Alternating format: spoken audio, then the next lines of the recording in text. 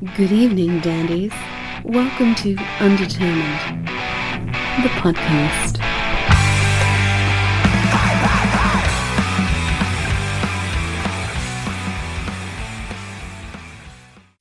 We made it to part 3. We did.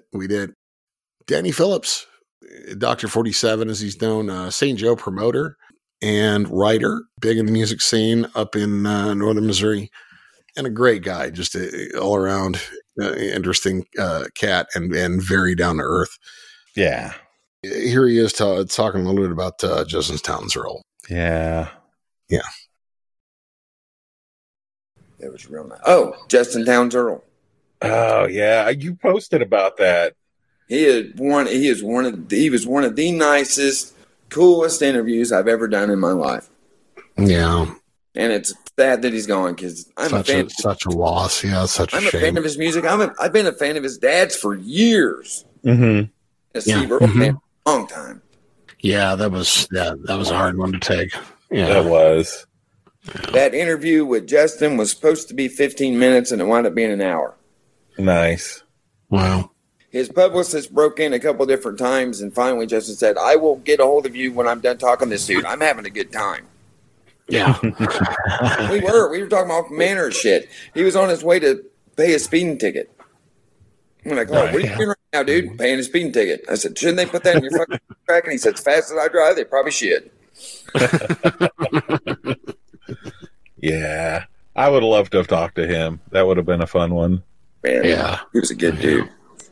Just that one interaction I had, that, hour or whatever it was I talked to him. He was a very nice guy. It was on the dreams list, I think, when we first started out, and then it came to pass. It passed. I interviewed him like right before or right as his first record was coming out. So he was a young cat, and he was appreciative of everything. Good dude. Yeah. He doesn't look much like a superhero. Nope. Another Johnny Boyle hookup. Brendan Talon. Yes. Really talented guy. And the new record is just a pop phenomenon, in my opinion. It's really good. I think it's really good. So without further ado, here's Brendan. I mean, the story with Old Man Superman. Tell the story, because I love this story. Usually when I'm writing a song, I will come up with the theme of the song and for the main line of the song that kind of tells me where the song is going to go, But with Old Man Superman, I came up with there's 4 parts to the song, so it's quite a complex arrangement, and it changes keys and stuff, lots of stuff going on in it. But I just came up with it on guitar really quickly. Then I just couldn't get an idea, a tune together. This really never happens to me because they both usually come together, the music and the lyrics. But I had all the music there, so I literally had the song for 2 or 3 years, and I just can't, every now and again I just go to it and listen to it and sing along with it and try different lyrical ideas, but nothing really caught my attention. And then one time I was just taking a break from listening to it, and I was searching around the internet looking at news items, and I read this story about this guy in Japan who was a retired engineer who had volunteered to go into the Fukushima power plant. Instead of sending young guys in, his logic was that, well, I'm 75 years of age. I know the plant as well as anybody. I'll go in there. Yeah, I'll get radiation poisoning. I'll probably get cancer from it. But I'm going, the cancer will take 5, 6, 7, 8 years to kill me, at which point I'll be in my 80s and I'm going to die anyway. So don't be sending young guys in there who have young families and all that stuff. And he wasn't saying it like, oh, here I am, I'm a hero. He was just saying, look, this is just... It was like a pragmatic. It's just a deeply logical thing, Very Japanese kind of thing, way of thinking, I mean, but no, to be honest, it's a universal, thing to protect the younger generations, I suppose. But so I just thought that was fascinating. And without reading too much, I didn't research the guy. I just read that article, and I went for a walk thinking about it, and by the time I got back, I had all the lyrics. I rang up a mate of mine and I said, "Here, you know that song I've been telling you about that I've been struggling to come up with a subject matter." And I told him about it. And he said, "That's a terrible idea for a song." I think it's brilliant. Yeah. But so I just imagine the guy like this old man, Superman, like he's coming to rescue. And he's tottering along, looks like this little old guy, but he's actually got this superpower, which is just the power of this logical idea that is going to save people's lives. Because, you know, it isn't. Unfortunately, the punchline of the story was that the authorities turned them down because they didn't want to be shown up for not being in control of the situation, you know, Right. which is typical government and corporate response. You know, everything's fine here, guys. Nothing to see. You know, we don't need old people coming in here sorting our problem out. But it was such a good idea that the people who signed up for it became known as a kind of the skilled veteran corps. And eventually, I think they had a few hundred members. And now they kind of go around giving talks. And, you know, it's kind of, I'm not sure exactly what their overall message is, but I think it's an ethical one, I suppose. Yeah. All right. Guess who's back? Frog Pond. Yes. Yeah, absolutely. Another Kansas City legendary group. For sure. Giving us some great stories, not only about their formation, but things about some of the worst gigs they've ever had. And also about old friend of the show, Lisa Umbarger. Yeah. Telling some stories about hers. Do you have any like favorite disaster playing stories? Oh, yeah. I just remember a really long time ago, we went on tour with our friends TB50, who Byron and Brad, or Will Byron Human, he's in Knife Crime now, but Brad wasn't in. Yes, I've got that record. It's great, by the way. We were in Florida. Justine, I don't know if you remember this. Weren't we in Florida? And that was the situation. Like, we played to absolutely no one. I mean, I think there was a few shows. Oh, yeah. Didn't we go to College Station, Texas, and the same situation happened? Oh, yeah, I'm sure. I can't even count the number of times where the bartender was just like, hurry up, I want to close. Right. No, you're not being paid tonight, you know. It's like, Right. okay. Well, we did get calories from beer sometimes. Right. Beer and maybe a cold piece of pizza. And it's food. Yeah. Yeah. I'm glad that that did get better over time. I mean, that was one of our first little tours that we did. That was fun. It was so fun, though. Oh, my God. You got any good Lisa stories Oh, yeah. that you can tell? You know, let's see. There's one that was more of on a personal level, but I can tell it. So that's good. But we've got a lot of stories where we opened up for them in Texas, and it's absolute anarchy at their shows. It's insane. Mm-hmm. And, you know, she likes to like make stories up and do some crazy stuff. But actually, I was with them in Hawaii. They played a show and I went, and then we went to Maui after. And when you're in Maui, we took like a rented car over to the other side of the island. But you're supposed to drive back the way that you came because it's not safe to drive the other half of the island. So, of course, they drove the other half of the island, and it's like there's cowboy, like real like people that will come out and like rob you. It was blackout. There's no streets, and you're on a cliff the whole way, so you hear the ocean waves. And she was just singing the loudest, craziest songs in the back seat because she knew that I had the pit of death in my stomach. I think she was trying to like break me. Mm-hmm. And I remember one of the song that I was like, she knew that I was not happy with was the Melissa Etheridge song. That song was, and she was just screaming it in the back and going, "Hey, Justine, are you scared? Are you worried? Oh, God, don't drive over the cliff. Did you see that? Oh my God." And I was like, I think I'm going to die. So on a personal level, she broke me. But she does that kind of weird stuff. Like they'll be in Vegas and she had like a handheld like blackjack thing in her hand, like a computer game. Mm-hmm. And she was walking through the casino screaming when she won. But like it was on a handheld. I don't know if she got kicked out that time. But yeah, she does like some of the funniest things, and she's a great interview. Like she told people that she was an Ewok when she was a kid in the movie Star Wars. Yeah.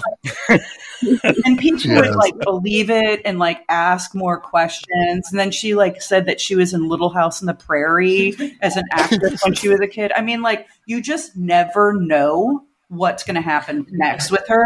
Right. And of course I would just sit there and like stare just to see what was going to happen again. That's awesome. Patrick Keenan. Another friend of mine personally from here in Como, works at B-Side Records, guitar player for the Stone Throwers. Had some funny stories, and one in particular about his days in working with roller derby. Mm-hmm. I saw somewhere, I think it was on your website, that you did an announcement for a roller derby here in town, didn't you? I haven't done that in a while. The whole team is completely different now than when I was announcing for him and everything like that.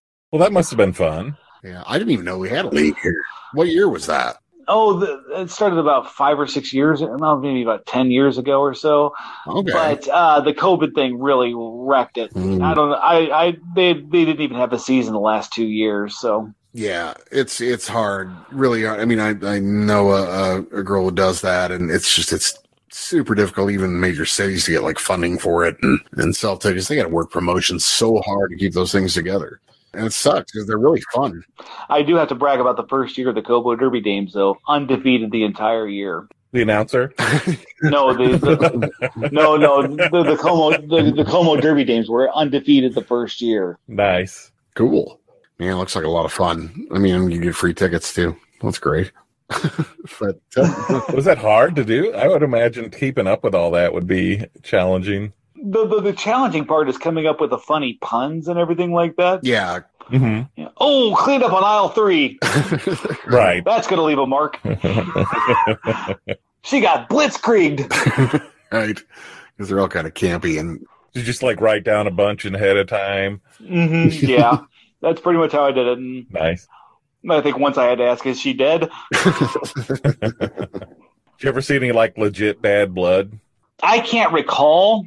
I don't remember seeing anything because typically these girls are very friendly and very nice to each other until they get out on the track. Yeah, they're all lovey-dovey and everything like that. Right, it's a community. Yeah, and then they flip a switch when they get on the track, and it's all, to quote Whiskey Shindig, kill, kill, kill. That's right.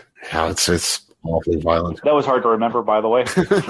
Did you write that down before you came? No, after she said it, yes. Okay, so we got a little mysterious this year. Jason Offutt, writer of, I think he corrected me, in like having 16 books, something like that, on the paranormal. Right. One of our spookier episodes around Halloween. Yeah. I've been interested in all things weird my entire life. When I was really young, I didn't watch Sesame Street or Mr. Rogers' Neighborhood or anything like that on, because at the same time there were Lost in Space reruns. Right. Okay, so that's what I wanted to watch. That and the original Star Trek. And then as I got a little bit older, something happened to me. I was in my house. It was at the time it was 120 years old. It was a 2-room schoolhouse back in the day, and it was turned into a house. And it was the afternoon, and I walked out out of my bedroom into a hallway that was just right out of my bedroom door, and because that's where we had all our bookshelves, and we had our encyclopedias. The World Book encyclopedias were in there. Oh, yeah. And I wanted to get the D for dinosaurs because I loved looking at that one. I was about 8 years old, and there was a boy about 6 years old standing in the hallway. And we lived 6 miles outside of town, the nearest town. We were a mile away from the nearest house. I lived on a farm out in the country, and there was no little boy within forever of my house. Yeah. So that really surprised me. And I mean, I can still see him in my head. The hair parted on the right side. It was, slightly tousled. It was brown hair. He was wearing a brown flannel shirt and blue jeans, and I could see the bookshelf through him. Huh.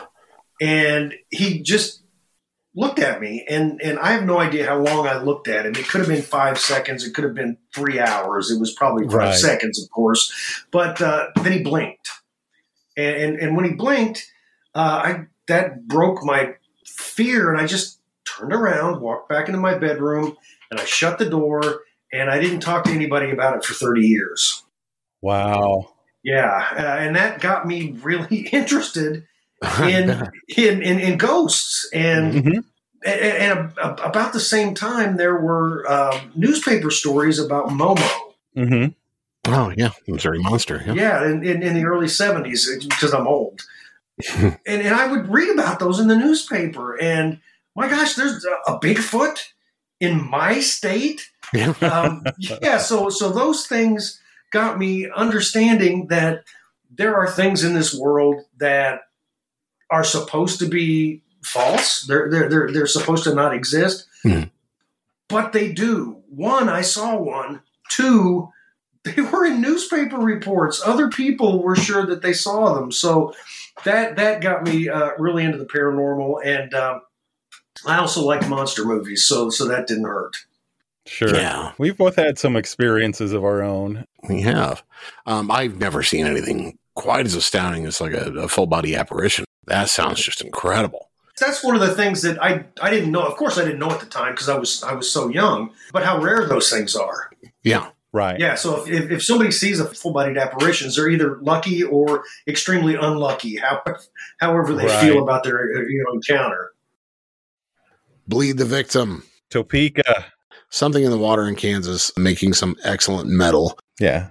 We had a funny raucous conversation with them. And what's the coffee that the monkey shits out or something? The beans? Oh, it's like a sort of cat-like creature. What's it called? But the cat. It's like cat shit coffee. It's the most expensive coffee in the world. What? Yeah. Has it got gold in it? No, it's eaten by this thing. And in the Amazon rainforest, I believe they eat the coffee beans. I thought it was in Africa. I don't know. Was it in Africa? I've got to look this shit up. But anyway, yeah, they shit out the beans. Like they eat them whole, I guess, and they shit them out. And there's like a process that the bean goes through in their digestive system. It's supposed to taste really good. Well, you just write a song about that shit. Right. We already wrote one song on here. What was it called? It's called Kopi Luwak. It's a coffee that consists of partially digested coffee cherries, which have been eaten and defecated by the Asian palm civet. It is also called civet coffee. The cherries are fermented as they pass through a civet's intestines, and after being defecated with other fecal matter, they are collected, and I'm sure they wash them really good. What's the price on that shit? How expensive is that shit? That shit is like $60 a pound for this coffee. That's crazy. Wow. We should get some. Fuck it, guys. We should do another podcast. All right, I'll do it. We'll do it. We'll try it. And we'll do another. Dude, it's got to be the greatest shit on earth. Yeah. You know, somebody had to just be like a really huge coffee fiend. Like hard. And they had to be Jones and like real bad. Like, God, I got to get coffee. I need some coffee bad. Well, I found some beans, but oh man, they just shit those beans out. But that's what I'm saying. Let it pass and it'll be really good. That's the purest form of caffeine right there. Straight from the shit. Straight from the poop. Funniest part of the story is the two cavemen look at each other and one's like, not bad. Hey, Dwight, you're not feeling yourself, man. You know, hipsters pay a lot of money for this. Go grab that shit. This does feel like song material, though. It does. Oh, yeah. You can write a whole story about that. That's a whole album. Yeah. A whole concept album passing coffee beans through. Reggie got hit by a brick? Yeah.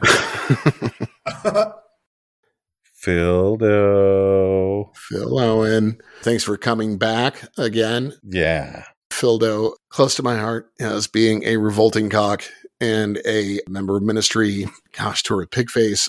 So many industrial bands that I'm a monster fan of. We got to talk about his Skatenik's origins. And some of his more interesting artistic expressions on stage.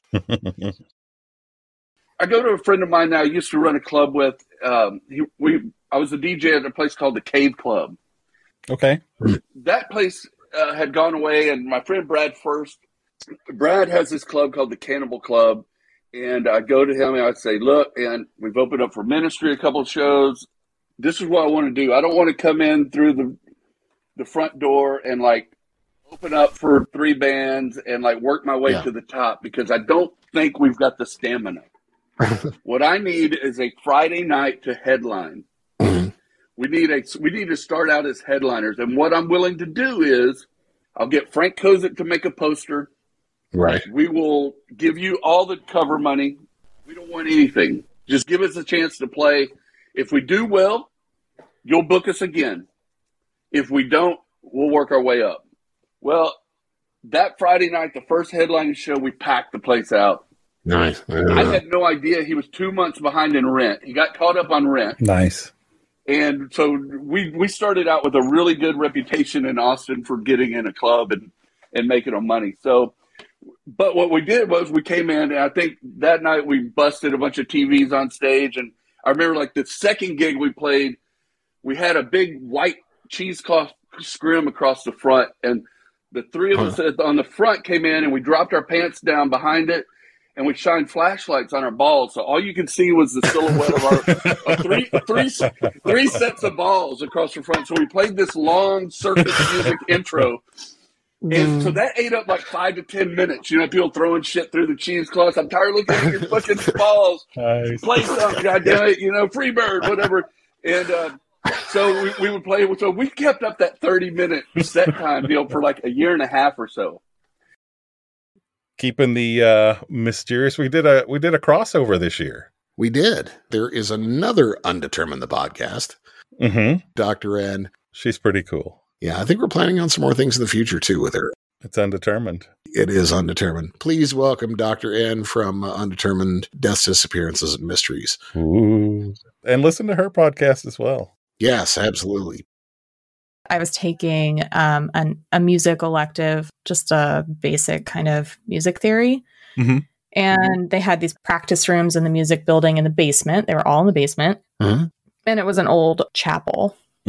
So I was down there one night, and people were down there a lot of the time in the evenings practicing or doing work.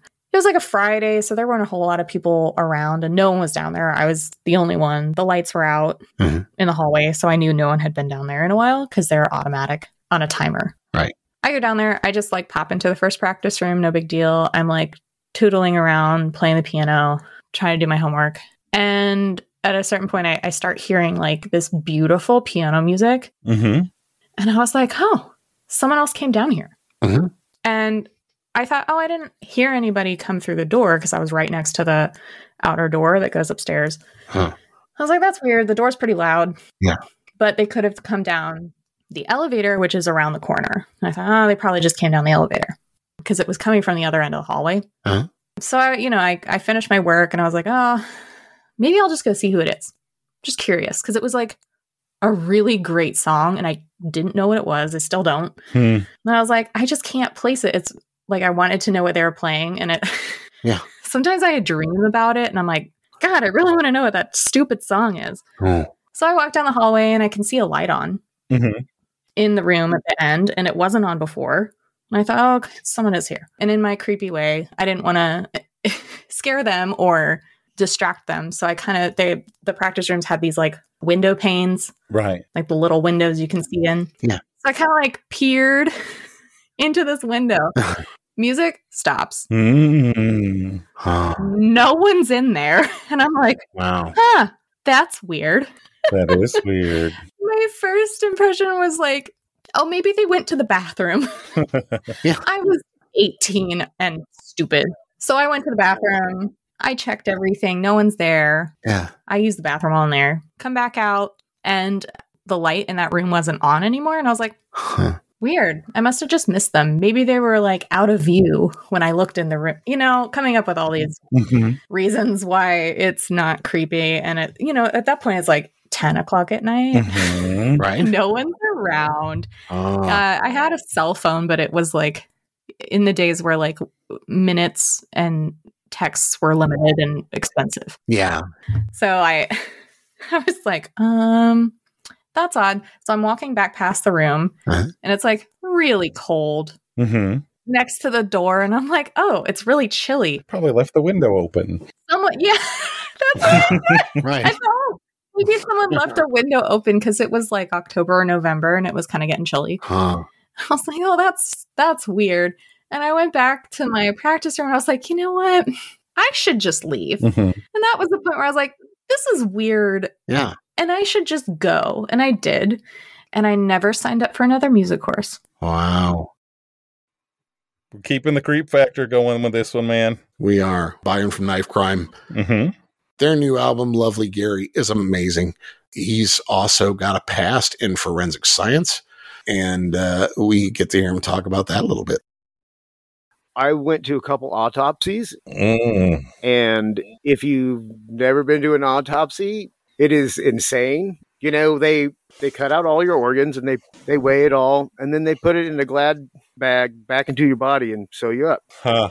Seeing the face, you know, pulled off the skull is an interesting one. Yeah. You know, because it's a misconception that your skin is attached to your bone. Mm-hmm. It is not. It's just kind of wrapped around your skull. Yes, and you know, seeing a human brain, that's always that was interesting. And right. And then there's crime scenes and stuff. And wow. So you were there for the real deal. Oh yeah. For crime scenes, not just like a. Yeah, it was evidence collection. Huh. I saw some murders and. Wow. If you want to hear an interesting story, this guy committed suicide. Mm-hmm. He shot himself in bed, and he collected like war stuff, right? Mm-hmm. So get there, and he has some there's grenades on his, you know, like his knick-knack shelf or whatever. Right. And they were dummy grenades, you know, just the metal ones that they've hollowed out. Right. Drilled out. Yeah. So before, you know, the coroners could take the body, we had to tie a rope to this guy's leg, and it was a 300-foot rope, and we strung it out of his bedroom, out the front door, down the block. Police had to clear the neighbors, and we were all on this rope, and it was like 1, 2, 3, and we all yanked as hard as we could, because I guess there had been cases where people had died and they booby trap. Yes, on top of a grenade, and when, you know, the people would take the body up, it would kill more people. Yes. Yeah. And that had happened enough to where that was like the standard operating procedure if they expected. Wow. So then we came back in, and, you know, this guy that was just laying on his bed, I mean, he did shoot himself, so it was messy, was, you know, almost into the living room. Oh. It was crazy. I was like, that's interesting. That is crazy. Yeah. Crazy thing. Yeah. John Heinz, the big old nasty get down. Yeah. Wow. I mean, what can you say about this guy? He's been working in the industry for quite some time with a cast of over 200 plus. He knows a person or two. Sure. Heavy in the funk scene. Recorded everybody from, you know, George Clinton to Dumps the Funk. I mean, we don't have enough time for a bumper. No. It would swamp the amount of time that we have in this clip. Yeah. I learned through a major train wreck while being interviewed by Larry King the importance of not being stuck to a certain script or expectation going into something.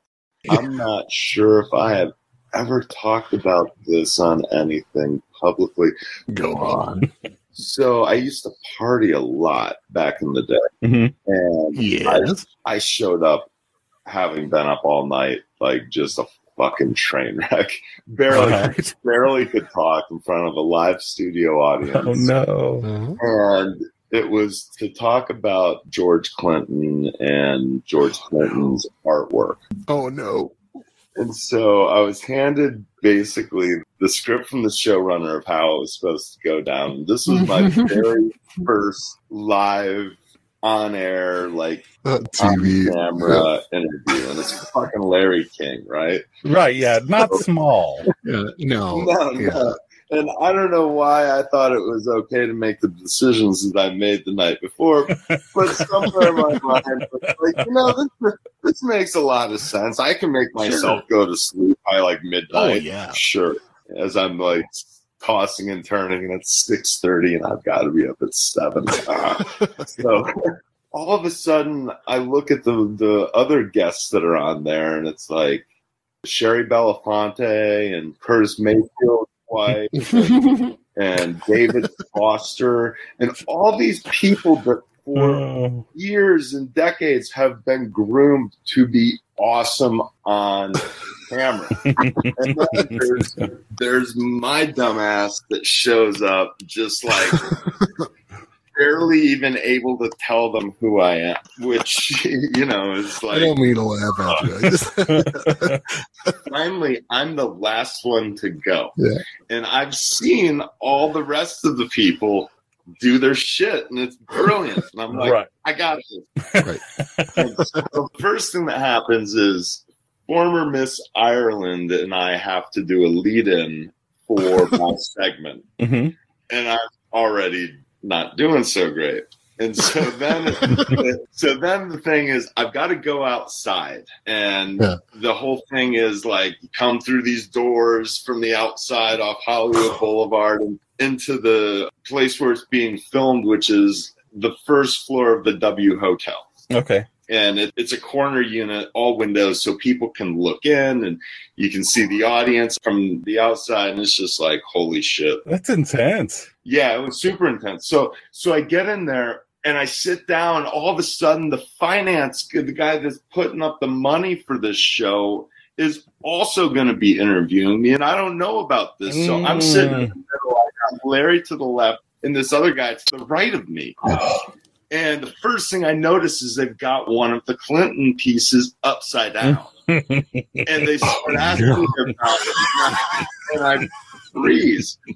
And all of a sudden, I notice the cameras. And I'm like, holy shit. Fumbling through every single question. And at one point, there was Larry's ex-wife, Sean, was doing a segment with him for me. And I think it may have been with Sherry Belafonte. And she fucked up or something in her monologue or whatever. And was like, stop, let's cut that again. I'm like, okay, cool. So at one point, I pulled the stop. Ask me that question again. Right in the middle of everything. And that's when it really hit the fan, because now everyone's looking at me like, what the fuck is this guy doing? Like, is he like trying to produce? Like he's prominent and now he's trying to produce it too. It's what?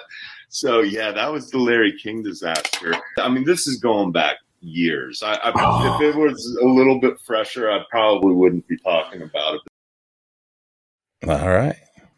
This next guest, who?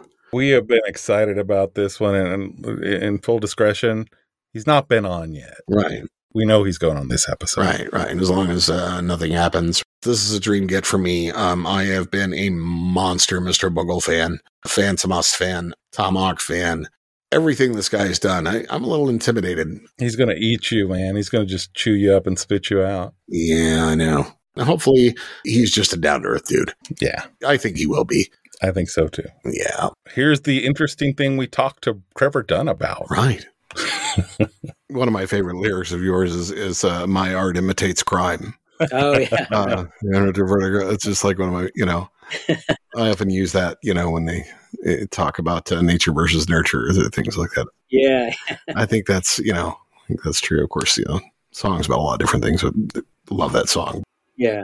But yeah, there's always that kind of dark underpinning, I think, too, regardless of how poppy or, like in California, those albums. I just think that dark underpinning of the lyrics and the transitions, things like that into the different forms, that's what really hooks me. Yeah. I could listen to those albums forever. Oh, cool. I was just going to kind of tell on myself and kind of bring up, you've got the new project right now, Sperm Church? Yeah. I just released it. I started my own label in order to get it out there. Yeah. Which, it seems like a really smart idea during the middle of the end of the world. Like, hey, we need a new record label. That's what we need. Yeah. But I don't know. I needed to get it out there. So yeah. Oh, I dig it. For sure. I really do. So the thing I was going to tell myself with, and I this is more about me than anything else, but I was listening to it. I was just catching like, oh man, there's this kind of bellish sound that's going on in there. And I was really just always trying to be open-minded when I'm listening to new stuff, especially when I know it's somebody such as yourself that really kind of likes to push boundaries and play with things. Uh-huh. So I'm like, I hear this bell sound. It's really cool. What's going on by that? And then it was carrying on to the next song, and I'm like, and that was, man, it's just really rhythmic, and what's going on here? It was the fucking wind chimes outside my window. I love that it blended in, I mean, I've been like, wow, what is this? Why is this note in this song? And then I realize it's, someone's car alarm down the street, Right. I was trying really hard to figure it out. Yeah. What does it mean? Is there a theme going on here? The bells.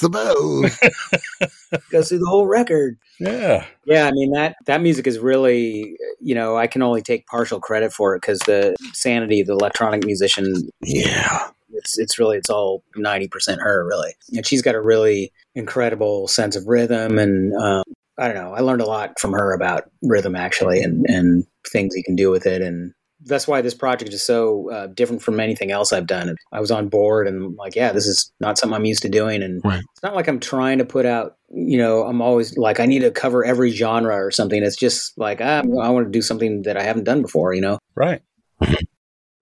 Finally, our last guest of 2021. We kind of hit the bassist trio there. We did pretty well. Yeah, nice trifecta, holy trinity to some, and to me for sure, because David Pastorius is an amazing bass player. I play with the likes of Tech Nine, Pat Travers. He's got his own solo shit going on.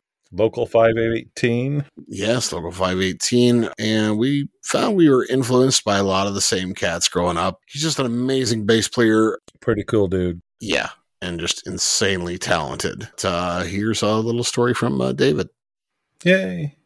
I joined the band towards the very end, but I probably played like a good 20 shows with them. Oh, really? Right on. Yeah, but I mean, I remember I first saw Fleshy Headed Mutants, like, going to a show they were opening for Infectious Grooves. Oh, no. Oh, wow. Sweet. Wow. So, Who's that? Robert Trujillo. Robert Trujillo, yeah. Yeah. He's played with so many people, man. Yeah. Including you. Mm-hmm. Yeah. So, man, that must have been a trip for that to come around full circle. Oh, yeah. It's so cool because, flash forward, it was like I became friends with Robert. Wow. He did the Jocko documentary, and he's friends with the family, with John and Julius and Felix, and I got to meet him too, and he's just the nicest guy. Yeah, I'm a longtime Suey fan, so he's close to my heart.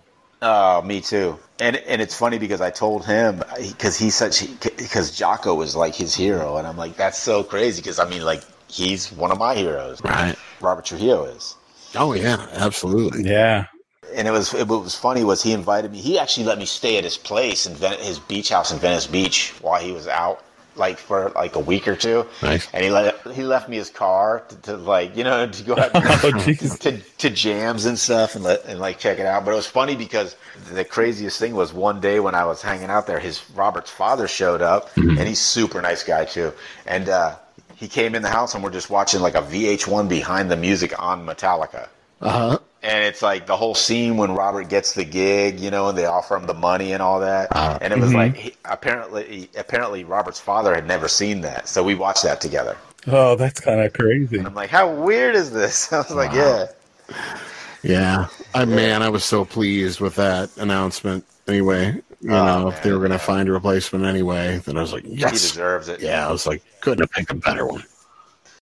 Okay, that's it. All right. Thanks, Dandies. We had a wonderful, well, at least an interesting 2021, and thank you for sharing that with us. Absolutely. Thanks for all the likes, listens, loves, shares. Please share. Share.